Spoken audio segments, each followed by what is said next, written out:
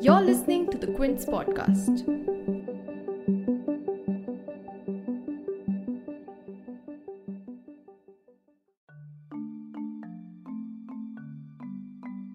Just days short of realizing 4 years in power, Trivendra Singh Rawat submitted his resignation as Chief Minister of Uttarakhand to Governor Baby Rani Maurya on 9th March. Speaking to the media after submitting his resignation, he said his party had given him the golden opportunity to serve as Chief Minister of Uttarakhand. He said, and I quote, "I come from humble beginnings, from a small village and a family of a soldier.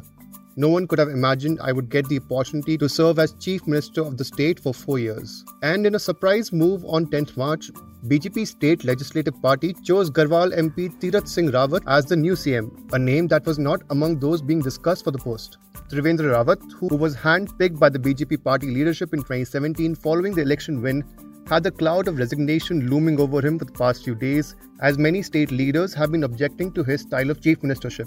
Concealed divisions were being formed within the party, and ultimately MLAs voiced their dismay in Delhi as well, some even threatening to resign. While the resignation may not come as a surprise given the growing resentment against him within the party, plucking a chief minister just a year before assembly elections does signal that the BJP is reassessing its campaign strategy. So in today's episode, we will analyze the state's political history, what reasons may have led to the resignation of Trivendra Singh Rawat, and what's in store for the new CM as the countdown for 2022 elections begin. For today's episode, I spoke to Aditya Menon, political editor for The Quint. You're tuned in to The Big Story, the podcast where we dissect the headline-making news for you, and I'm your host, Himmat.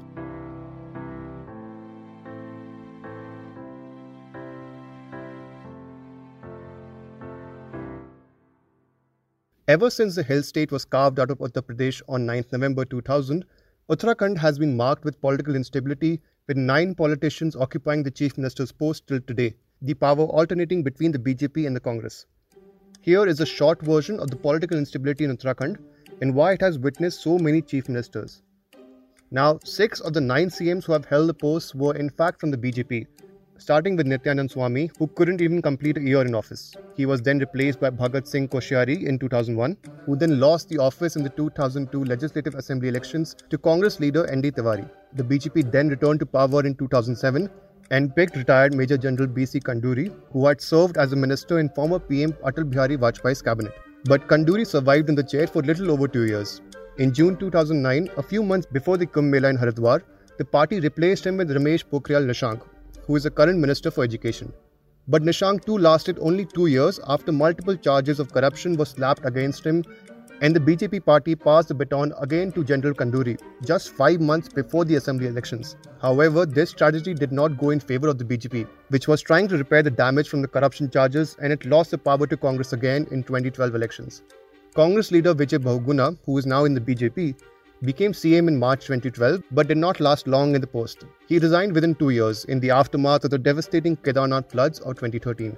He was then replaced by Harish Rawat, but due to constant infighting within the Congress party and a rebellion against his leadership, the state was placed under the president's rule. And then riding the saffron wave in 2017, Trivendra Rawat was picked as CM by the BJP party leadership. But just a week before he was to complete his 4th year in the chair, Rawat put up his papers.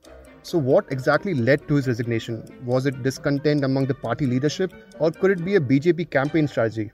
The answer is actually a combination of both. Centralization of power with the Chief Minister's office was actually one of the primary causes of discontent among MLAs and other party leaders.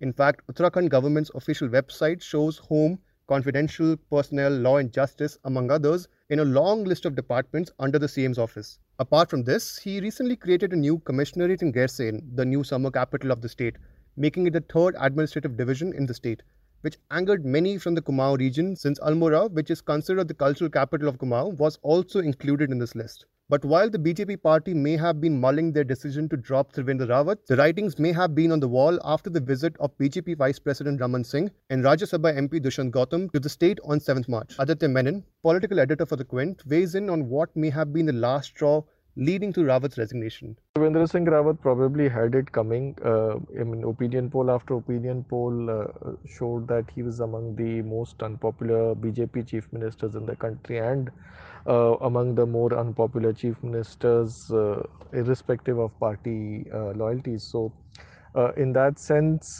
his resignation shouldn't come as a surprise. The immediate triggers for his removal are, of course, the Gairsain controversy, which sparked outrage among BJP MLAs in Kumaon as well as among the Congress supporters in Kumaon. Kumaon is also a region where BJP has traditionally not been as strong compared to the Garhwal region, where it has traditionally dominated. Uh, so that was one factor. The other factor was there were allegations that BJP was trying to exert greater state control over temples in Uttarakhand. Now, temples are a very important part of Uttarakhand's ethos and also very important part of the state's economy. I mean, the increasing state control over temples sparked outrage even among the BJP's core constituency among Hindutva outfits. A combination of these reasons led to Trivendra Singh Rawat's ouster. While Trivendra's ouster may be seen as a victory by some BJP leaders, it remains to be seen if the move will cast a shadow for the party's prospects in the state. And its prospects may also be diminished with the Aam Aadmi Party now contesting in the elections. And since the baton of the CM's office has only been passed between two parties so far, AAP's entry does change the political arena this time around. With growing disenchantment with Rawat in the state, there may be also leaders who may be looking to make the jump. And rumors about leaders planning to leave the BJP are already doing the rounds, purportedly making the party nervous. And as we have seen in the past, changing leaders midway does not help the BJP, which raises the question of why is Uttarakhand important to the BJP? What was the vision envisioned by the party leadership, which was not carried out by Trivendra Yadav? Aditya, weighs in. See, demographically, Uttarakhand is a state where the BJP would naturally fancy its chances of dominating. Uttarakhand has a Hindu population which is above 85%. The minorities are not a very important part of Uttarakhand's population. Then it's the state also has a very high population of ex-servicemen, and the military ethos is quite dominant in Uttarakhand. Third reason is that upper castes are much higher in number in Uttarakhand than they are in say other states in the Hindi heartland. Uh, so a combination of Hindutva and nationalism, it's a very typical state that could be suitable for that kind of politics. So that's why the BJP must have thought that this is a state they can dominate irrespective of who the CM is. But that's not been the case. I mean, the party now has to face the reality that it has not been able to control the state to the extent it wanted. It has not been able to manage its own internal contradictions, and the fact that opposition to Trivendra Rawat came from within the BJP fold is testimony to the fact that you can't really dominate politics through such simple narratives and by not investing in local leadership. Moving to the man of the hour in Uttarakhand, Tirath Singh Rawat, who was sworn in as the state's 10th Chief Minister at 4 pm on 10th March.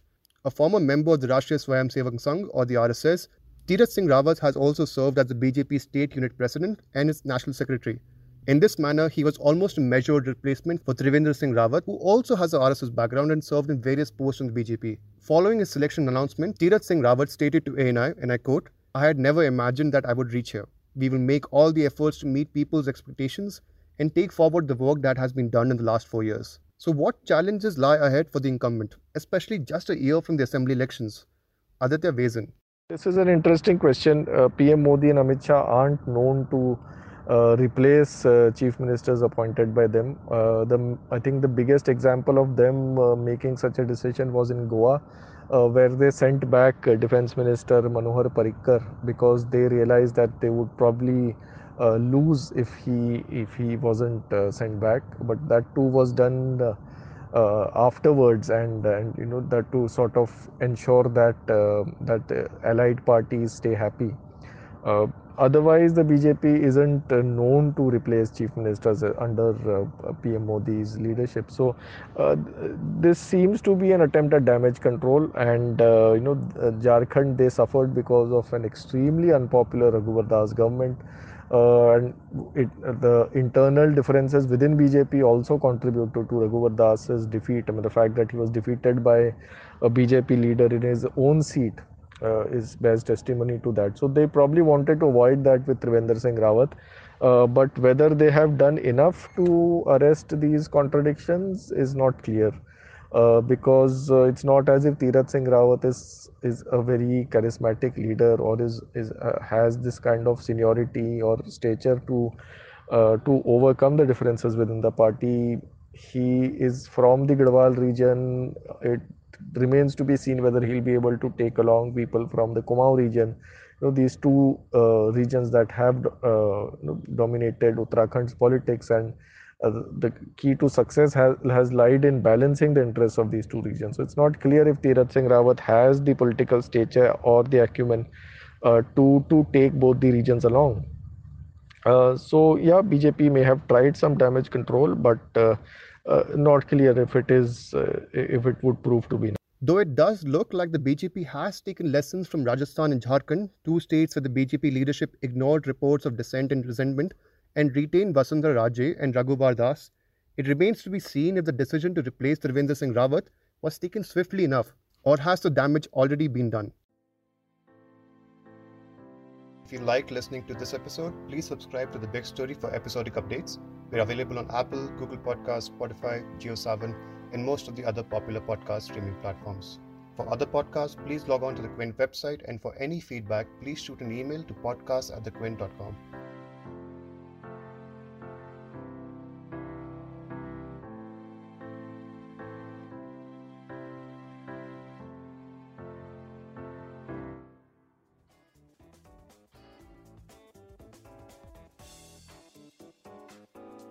Thanks for listening. Log on to the Quint's website and check out our other podcasts.